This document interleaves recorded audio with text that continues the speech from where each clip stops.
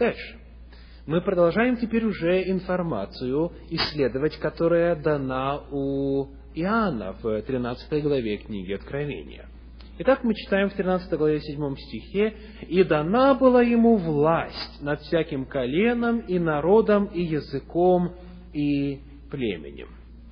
Когда мы исследуем с вами историю Средневековья, мы обнаруживаем, что на той территории, которая указывается в пророчестве, то есть на территории, которая раньше принадлежала Вавилонской империи, затем Медоперсидской, затем Греческой, затем Римской, и затем на этой территории Малый Рог распространился и стал больше всех, на этой территории в действительности папа был абсолютным политическим, непререкаемым вождем и авторитетом. Например, однажды в истории Средневековья король Германии по имени Генрих IV решил отложиться от папы Римского. Возможно, кто-то из вас знает эту историю, знает, что дальше произошло. Папа Римский отлучает Генриха IV и всю его землю, весь его народ от церкви, передает анафеме. А в те времена это значило очень многое. Если народ отлучен от церкви и предан анафеме, значит, служение в церквах на той территории не совершается. Это означает, что продолжают рождаться дети, и никто их не крестит. По учению того времени эти дети прямиком в ад отправляются, если они умирают без крещения. Далее, что самое страшное, люди продолжают умирать. Но никто похоронных служб не отправляет. Поэтому количество мертвецов собирается, если по законам того времени над человеком не осуществлена служба похоронная. И если он не похоронен на церковной земле, значит, душа его не может в рай попасть. Давление все больше и больше нарастает, князья восстают против Генриха IV, и он вынужден один с верным слугой пробираться через Альпы в Рим для того, чтобы просить прощения у папы Римского. Папа не принимает его сразу. Он заставил, чтобы Генрих IV на протяжении 3 дней постился и босыми ногами, стоя на снегу, искупил свое восстание. После этого он его допускает и снимает анафему. Была дана власть над всяким народом и племенем на той территории. Это в действительности исполнилось в истории. Дальше сказано: «И дана ему власть действовать 42 месяца. И видел я, что одна из голов его как бы смертельно была ранена». Скоро мы выяснили, что и Даниил, и Иоанн говорят об одной и той же системе, давайте сравним, как время обозначается у Даниила и как оно обозначается в книге Откровения. В книге Даниила сказано в 7 главе 25 стихе: «до времени и времен и полувремени». В оригинале, в арамейском, используется слово «идан», которое означает «год». То есть год, 2 года, множественное число и полгода. Итого 3,5 года. 3,5 года или 1260 дней, поскольку месяц у народа Божьего Ветхого Завета состоял из 30 дней по лунному календарю.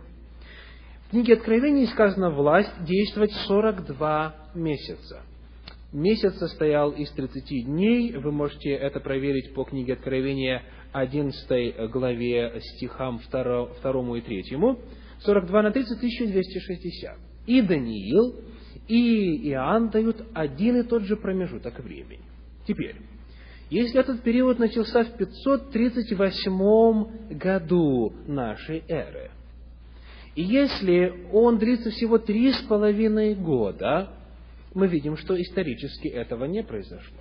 Папство не исчезло спустя 3,5 года после 538 года. Мы знаем, что Даниил во всех своих пророчествах о времени, я хочу это подчеркнуть, во всех своих пророчествах о времени использует какой принцип?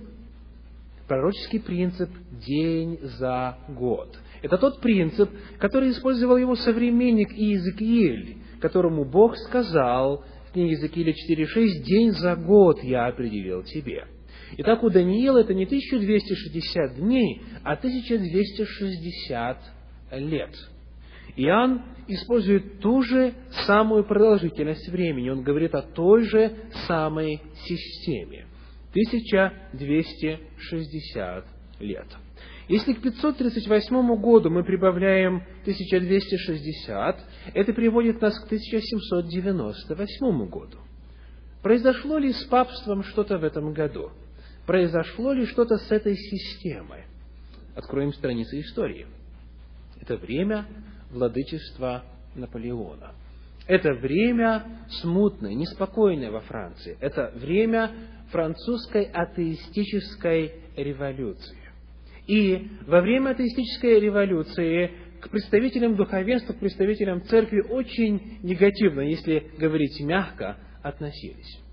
И когда некоторые представители папской власти во Франции были оскорблены, папа по старой привычке, как делали его предшественники, передает анафеме Франции. Но уже силы были неравны в то время. А в ответ на это Наполеон посылает своего маршала Бертье в Рим, и тот берет папу Пия VI в плен и устраняет папскую власть. Папу берет с собой во Францию, в Валенсию, где он и умирает. Вот что говорит энциклопедия Американо. В 1798 году он, Бертье, вошел в Рим, устранил папское правительство и установил светское правительство. В 1798 году была нанесена смертельная рана. Институт папства, как политическая система, был устранен вообще. А папские земли церкви стали национализироваться. Монастырские земли отдавались и стали использоваться национальными государствами. И враги церкви торжествовали. Казалось, что в действительности эта рана была смертельной, что церковь теперь исчезнет. Как говорит 13 глава книги Откровения, 10 стих, «Кто ведет в плен, тот сам пойдет в плен. Кто мечом убивает, тому самому надлежит быть убиту мечом». Это как раз произошло с системой папской власти. То есть пророчество исполнилось. Ровно через 1260 лет эта власть пришла к концу. Но мы продолжаем исследование. Сказано, но эта смертельная рана исцелела.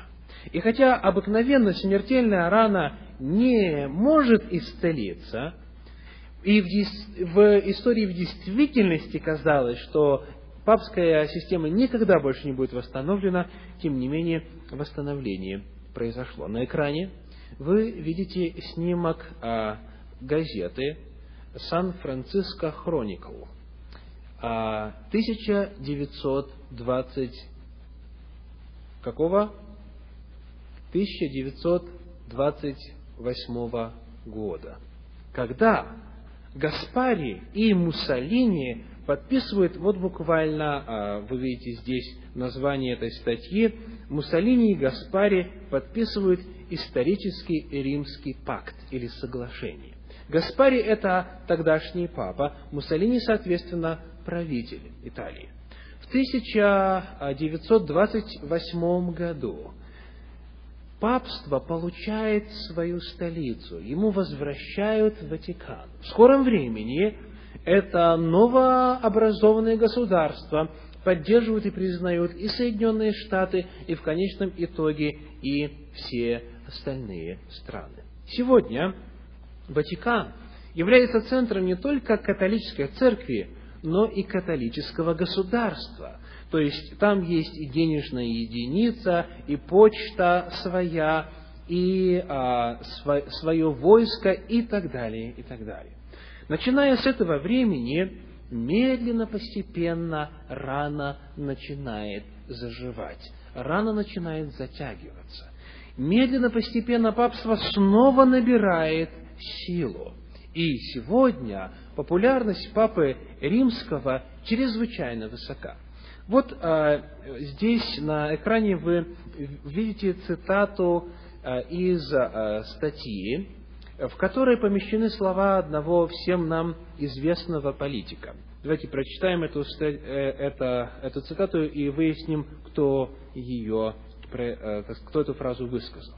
Итак, здесь на английском, давайте переводить вместе.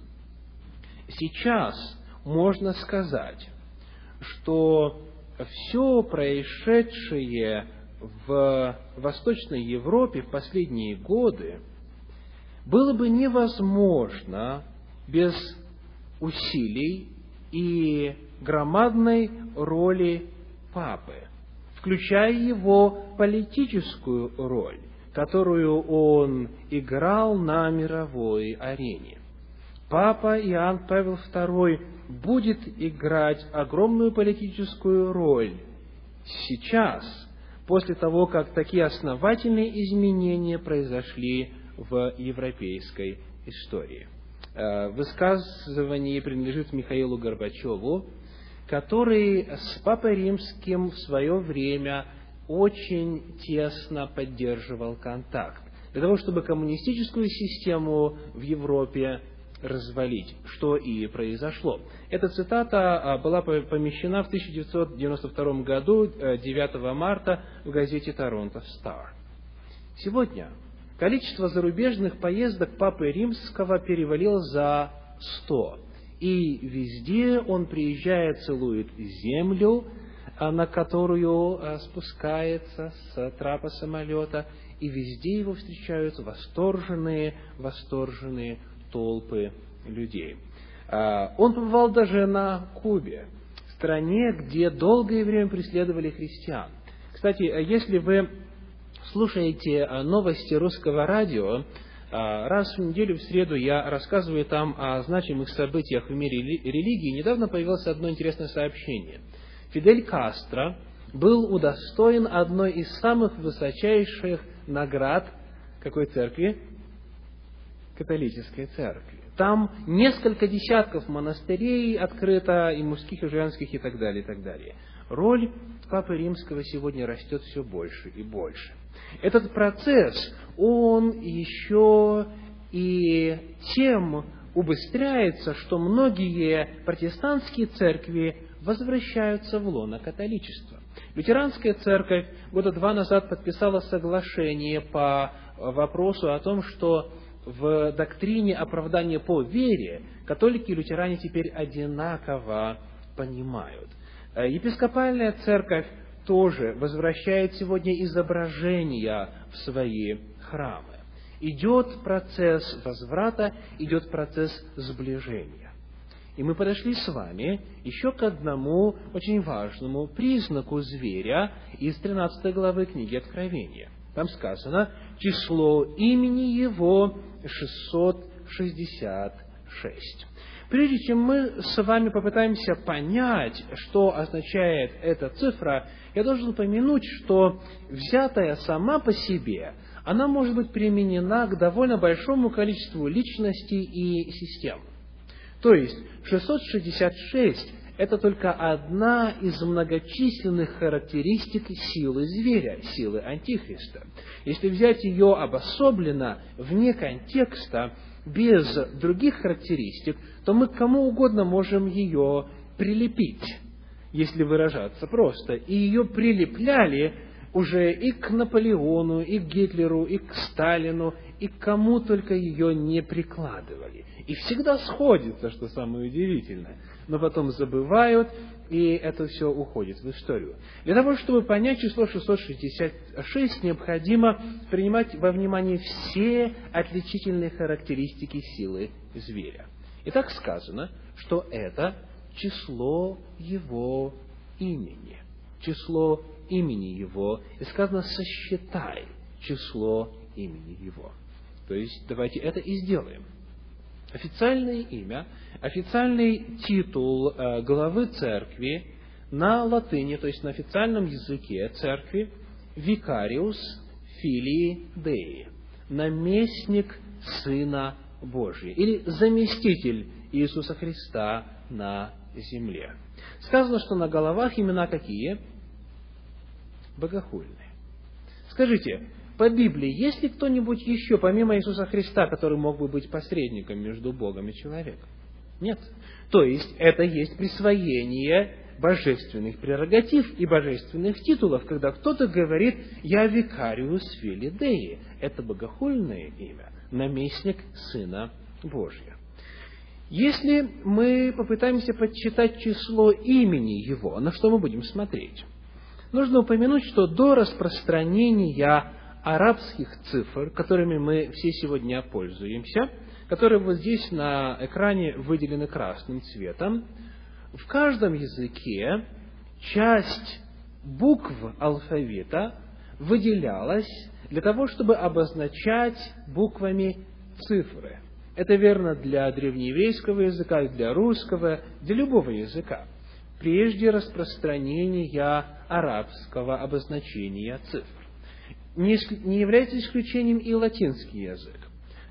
Вот, например, первая буква этого термина, этого титула, это V или V, да, по латыни. Это 5, так называемые римские цифры.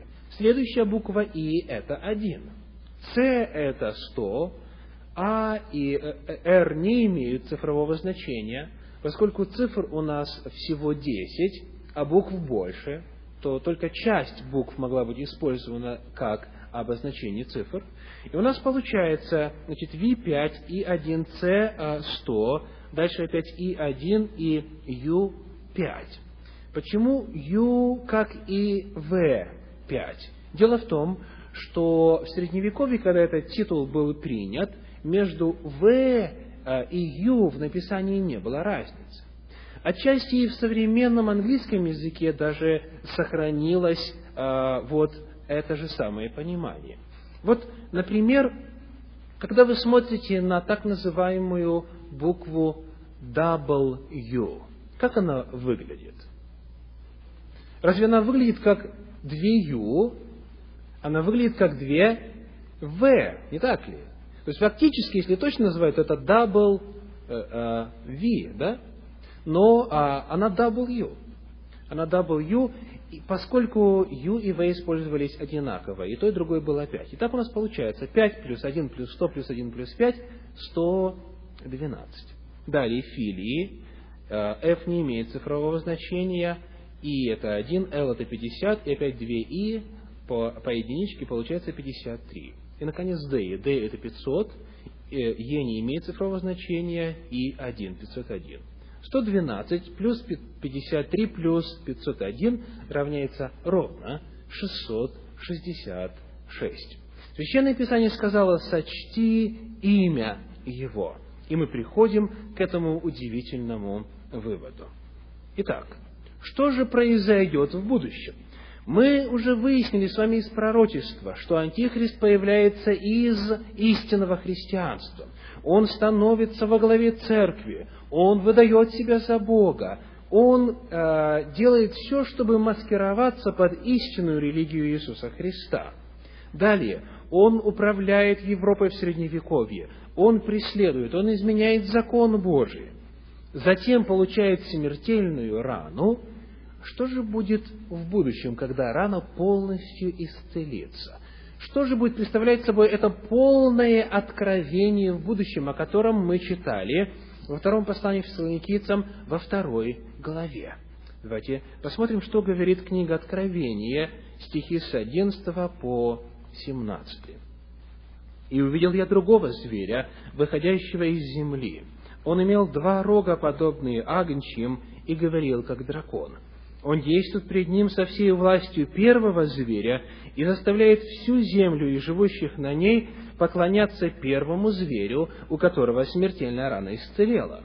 И творит великие знамения, так что и огонь не сводит с неба на землю перед людьми. И чудесами, которые дано было ему творить перед зверем, он обольщает живущих на земле, говоря живущим на земле, чтобы они сделали образ зверя, который имеет рану от меча и жив. И дано ему было вложить дух в образ зверя, чтобы образ зверя и говорил, и действовал так, чтобы убиваем был всякий, кто не будет поклоняться образу зверя. И он сделает то, что всем, малым и великим, богатым и нищим, свободным и рабам положено будет начертание на правую руку их или на чело их, и что никому нельзя будет ни покупать, ни продавать, кроме того, кто имеет это начертание или имя зверя, или число имени его». В будущем сценарий таков. Первый зверь соединяется со вторым зверем. То есть еще какая-то система, какая-то власть, какая-то сила должна появиться, которая окажет политическую поддержку первому зверю. И этот второй зверь, который выходит из земли, и у нас сегодня нет времени, чтобы подробно говорить о том, кто это, он будет заставлять всю землю поклоняться первому зверю, когда у того рана уже полностью исцелится. Он, помимо силового давления, будет использовать чудеса и знамения, чтобы прельстить, как Христос и предупреждал.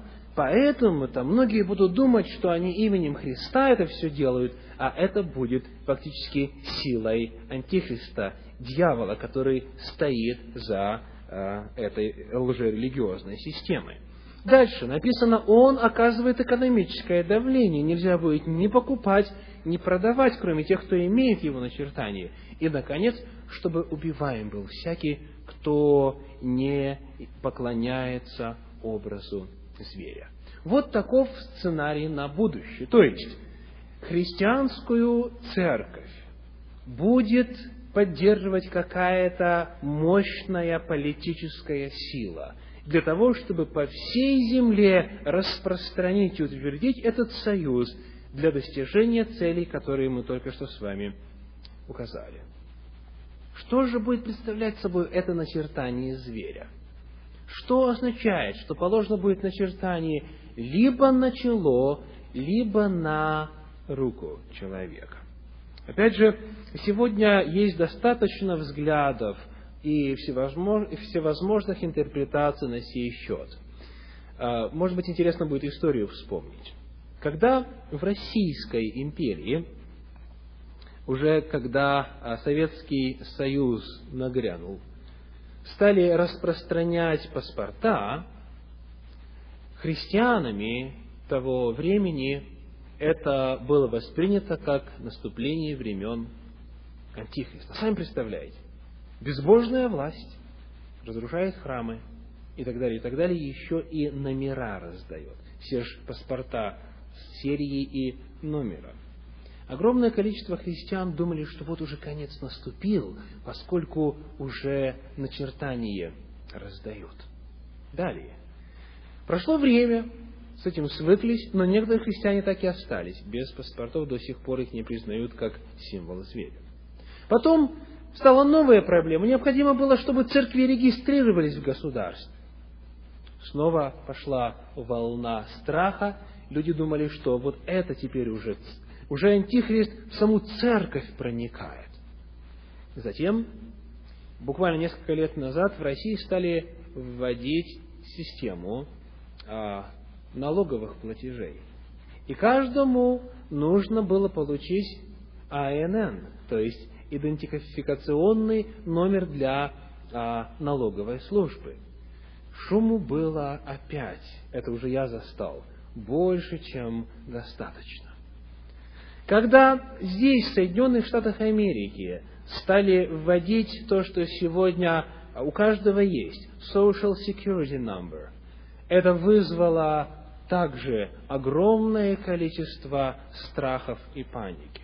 Сегодня есть очередной повод бояться чего-то материального, чего-то связанного с бумагой, или с механикой, или с электроникой. Сегодня, еще один этап я забыл упомянуть, когда штрих-коды стали появляться в России, когда из-за границы стали вот эти всевозможные там изделия, продукты и вещи стали привозить, то там вот эти вот штрих-коды, или barcodes, как их здесь называют.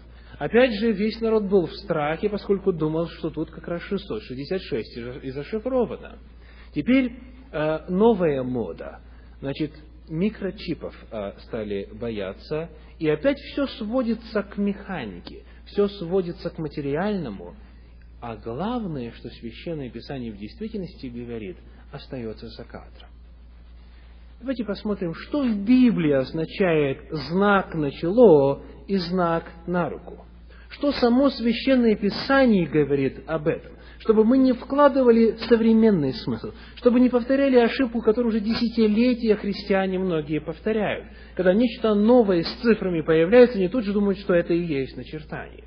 Давайте мы не ошибемся, и мы исследуем этот вопрос в общебиблейском контексте, а не исходя из заголовков статей в современных газетах. Итак, начнем с самого начала. Книга Исход, 13 глава, стихи 7 по 9. Впервые упоминают вместе знак на чело и знак на руку. Книга Исход, 13 глава, стихи 7 по 9 говорят так. «Пресный хлеб должно есть 7 дней, и не должно находиться у тебя квасного хлеба, и не должно находиться у тебя квасного во всех пределах твоих. И объяви в тот день сыну твоему, говоря, это ради того, что Господь сделал со мною, когда я вышел из Египта. И да будет тебе это знаком на руке твоей и памятником пред глазами твоими, дабы закон Господень был в устах твоих, ибо рукою крепкую вывел тебя Господь из Египта». И тогда будет это знаком на руке, и, как здесь говорится, памятником пред глазами. Оригинал содержит слово «баин», дословно «между глазами». Да будет это у тебя знаком между глазами, то есть здесь на челе. Что же здесь имеется в виду? Нужно ли им было какое-то клеймо поставить на руку и на чело? Нет. Если они помнили, что произошло в Египте, если они в связи с этим знанием действовали, то есть выкидывали все квасное, пекли только пресный хлеб, это и был начертанием или знаком на руку и знаком на чело, потому что они сознанием понимали и действием подтверждали. Далее, в книге Исход, в 13 главе, в стихах с 11 по 16, та же самая картина, не будем читать. Далее, Второзаконие, 6 глава, стихи с 1 по 8. Там Господь тоже говорит о знаке на руку и о знаке на чело. Итак, книга Второзакония, 6 глава, стихи с 1 по 8 содержит следующие слова. «Вот заповеди, постановления и законы, которым повелел Господь Бог ваш, научить вас, чтобы вы поступали так в той земле, в которую вы идете, чтобы овладеть ею.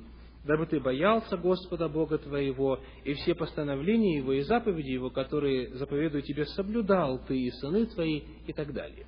И сказано в 6 стихе, «И да будут слова сии, которые я заповедую тебе сегодня в сердце твоем, и внушай их детям твоим», и так далее.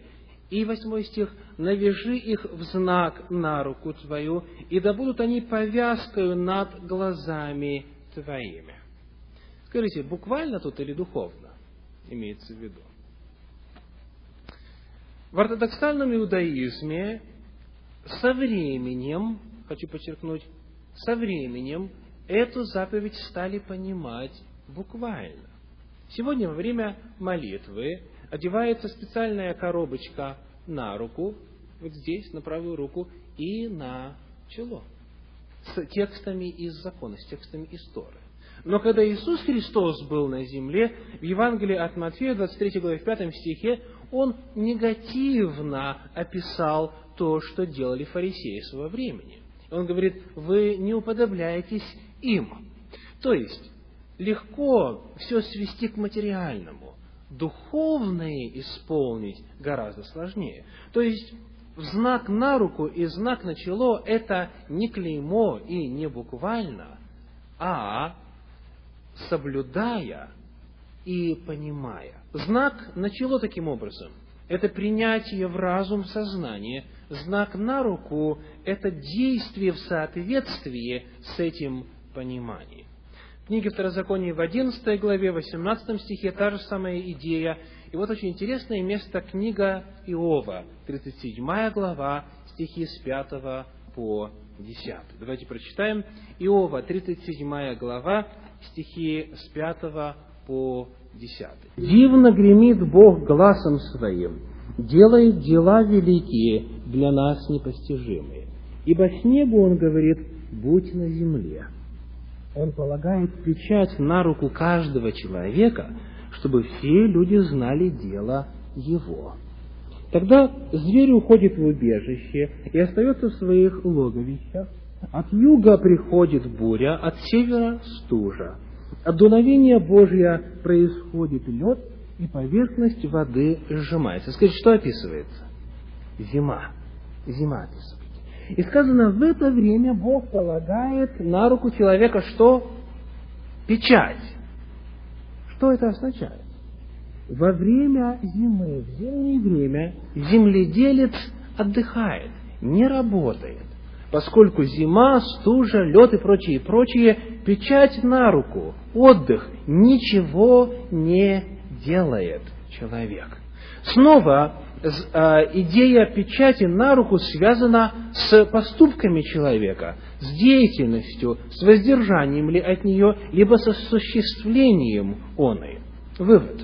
В Священном Писании во многих местах, где знак на руку и на чело упоминается, речь не идет о чем-то буквальном, речь идет о духовном понимании. Знак на чело – это принятие сознанием, знак на руку – это воплощение в своих действиях.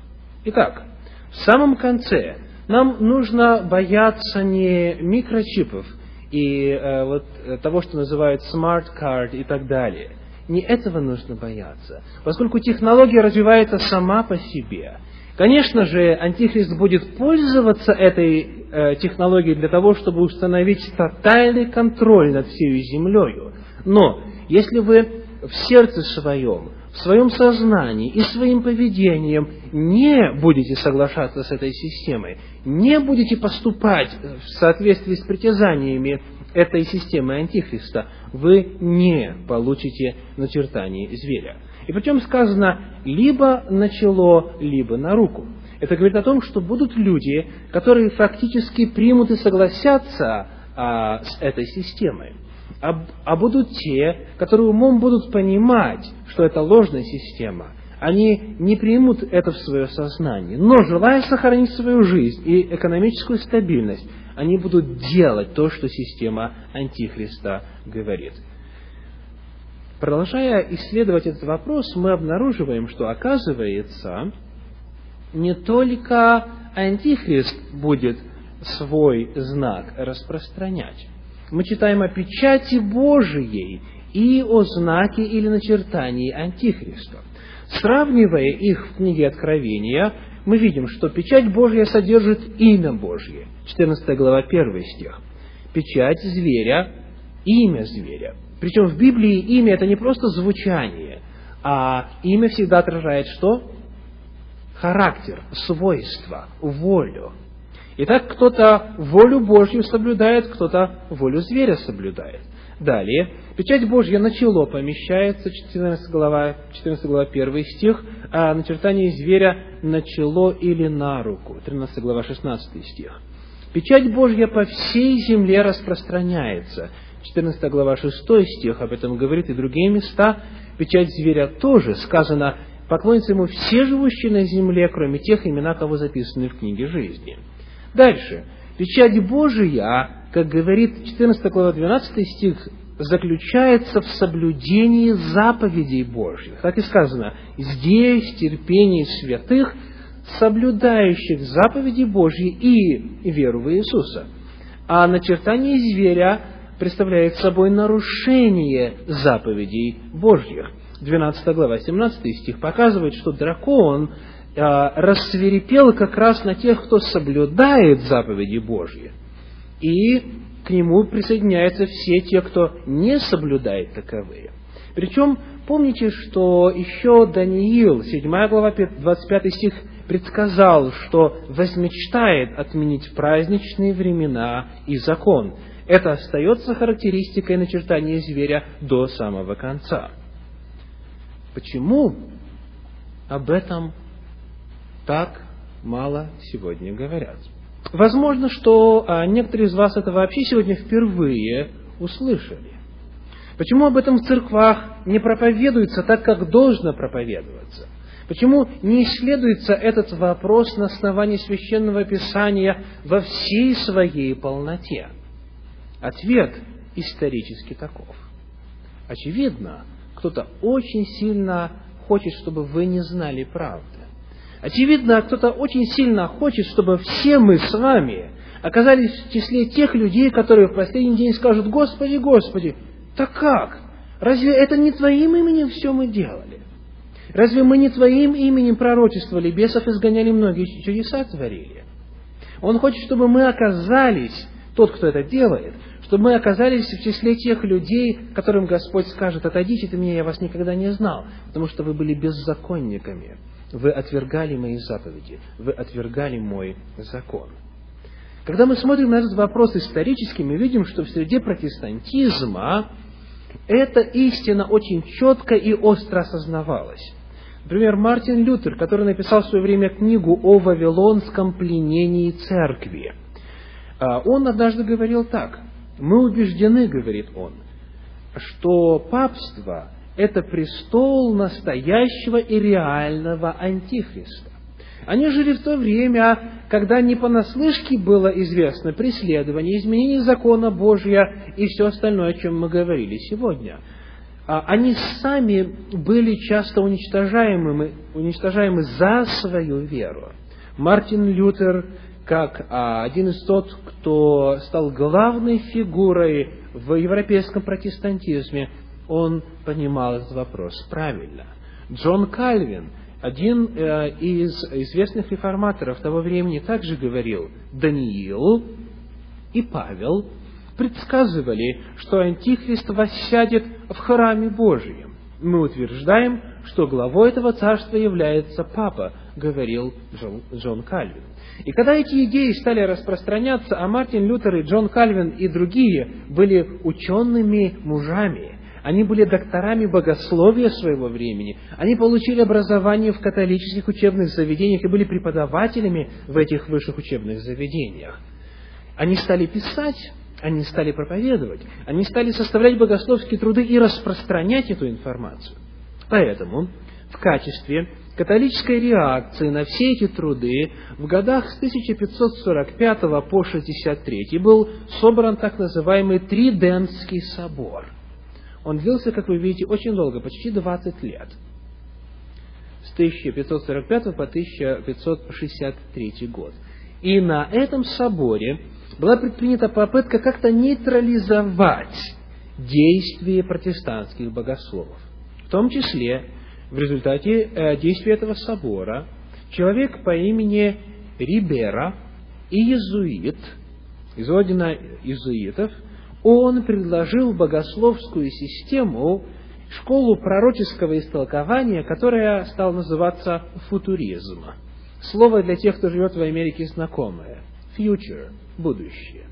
Согласно этой системе, пророчество Даниила и пророчество книги Откровения не относятся к периоду Средневековья вообще, а относятся к далекому будущему, когда в будущем придет Антихрист, и он будет не системой, а одной личностью, и он будет еврейского происхождения. В средние века общий фон отношения к евреям достаточно известен. То есть вот эта антисемитская идея, она и в этом проявилась, что антихристом никто другой, кроме как еврея, по плоти быть не может. Хотя в Библии нигде об этом не говорится. Вначале протестанты не принимали эту точку зрения. Но дальше, чем больше шло времени, тем больше эта идея и школа пророческого истолкования под названием футуризм стала проникать в среду протестантских богословов. Пока, наконец, сегодня она практически стала единственной, самой распространенной. И хотя есть целый ряд современных богословов, которые не придерживаются и которые знают, откуда эта система появилась и с какими мотивами, то есть, когда католическая церковь, пытаясь отвести от себя подозрение, несмотря на все факты истории, предложила эту систему не ради истины, а ради спасения своего имени, Вот за исключением некоторых людей, которые это знают и помнят из современных богословов, главным образом большинство стали приверженцами футуризма. Ну и, конечно, имея в виду весь этот процесс возвращения в лоно католической церкви, нам становится неудивительно, почему сегодня об этом мало кто говорит. Далее. Выбор. Последний на сегодня. Один из известных деятелей католической церкви, человек по имени кардинал Мэннинг, сделал однажды очень интересное высказывание. Он сказал: католическая церковь – это либо шедевр дьявола, либо царство Сына Божия. Еще один известный кардинал Ньюман сделал такое утверждение: чин таинства исторически является сущностью Римской Церкви. Если он не является божественным установлением, в доктринальном плане это сущность Антихриста. Римская Церковь заявляет о том, что Бог ей дал право изменять закон, устанавливать чин богослужения, вводить эти традиции. Но эти кардиналы говорят, если этого нет, если Бог такой власти не давал, то тогда это что? Система Антихриста. Говоря все это, мы, следуя Священному Писанию, не ведем борьбу против плоти и крови, но против духов злобы поднебесных. Священное Писание в книге Откровения, 18 главе, в стихах со 2 по 5, говорит к Вавилону, к этому церковному смешанию, к заблуждению, и говорит: «Выйди от нее, народ мой». Бог называет своим народом тех, кто находится в церквах с искаженным пониманием. Потому что многие получили это понимание либо по наследству, либо просто случайно оказались в этой церкви. И у многих не было возможности исследовать эти вопросы на основании Священного Писания. Посему, когда мы называем какую-либо церковь, мы не имеем в виду личностей, которые ходят в эту церковь или которые являются членами этой церкви. Наша задача и наша цель – выяснить богословские основания, выяснить богословские утверждения и задать вопрос о том, пророческие, исторические, библейские, что является системой зверя и чего нам ожидать в будущем. Ответ на этот вопрос мы сегодня дали. Выбор стоит в действительности так: либо это от Бога, либо не от Него. И сегодня, напоследок, я хочу этот выбор предложить и вам. Сегодня во многих протестантских церквах, которые вышли из католичества, многие Божьи истины восстановлены. Но вопрос: все ли? Протестанты, появившиеся в XVI веке, не могли сразу, за короткий промежуток времени, возродить все богатство библейского богословия, которое было попрано в дни Средневековья. И с течением времени, когда эти истины стали забываться, когда футуризм как способ истолкования пророчеств стал распространяться в среде протестантских церквей, возможность вернуться к божественным истинам для многих была потеряна. Традиции также вошли в протестантские церкви. Сегодня, рассмотрев сущность Антихриста, выяснив, что это система, и увидев ее признаки, мы с вами слышим призыв, который обращен из страниц Священного Писания. «Выйди от нее, народ мой, чтобы не участвовать в грехах ее». То есть жить по воле Божьей, жить без соблюдения человеческих преданий, жить так, чтобы Господу поклоняться, и таким образом, соблюдая Его заповеди, веря в непреложность Его Слова, мы избежим страшной участи получения начертания зверя и получим Божью печать, которая сохранит нас и проведет через все время скорби до самого конца, до славного пришествия Иисуса Христа. Хочу упомянуть о том, что будет завтра. Тема на завтра – тысячелетие. Мы завтра встречаемся с вами в 4 часа дня. И поговорим о том, что, согласно Священному Писанию, произойдет в начале тысячелетия, что будет происходить затем в течение тысячелетнего периода, и что будет после этого. Очень важная и интересная тема.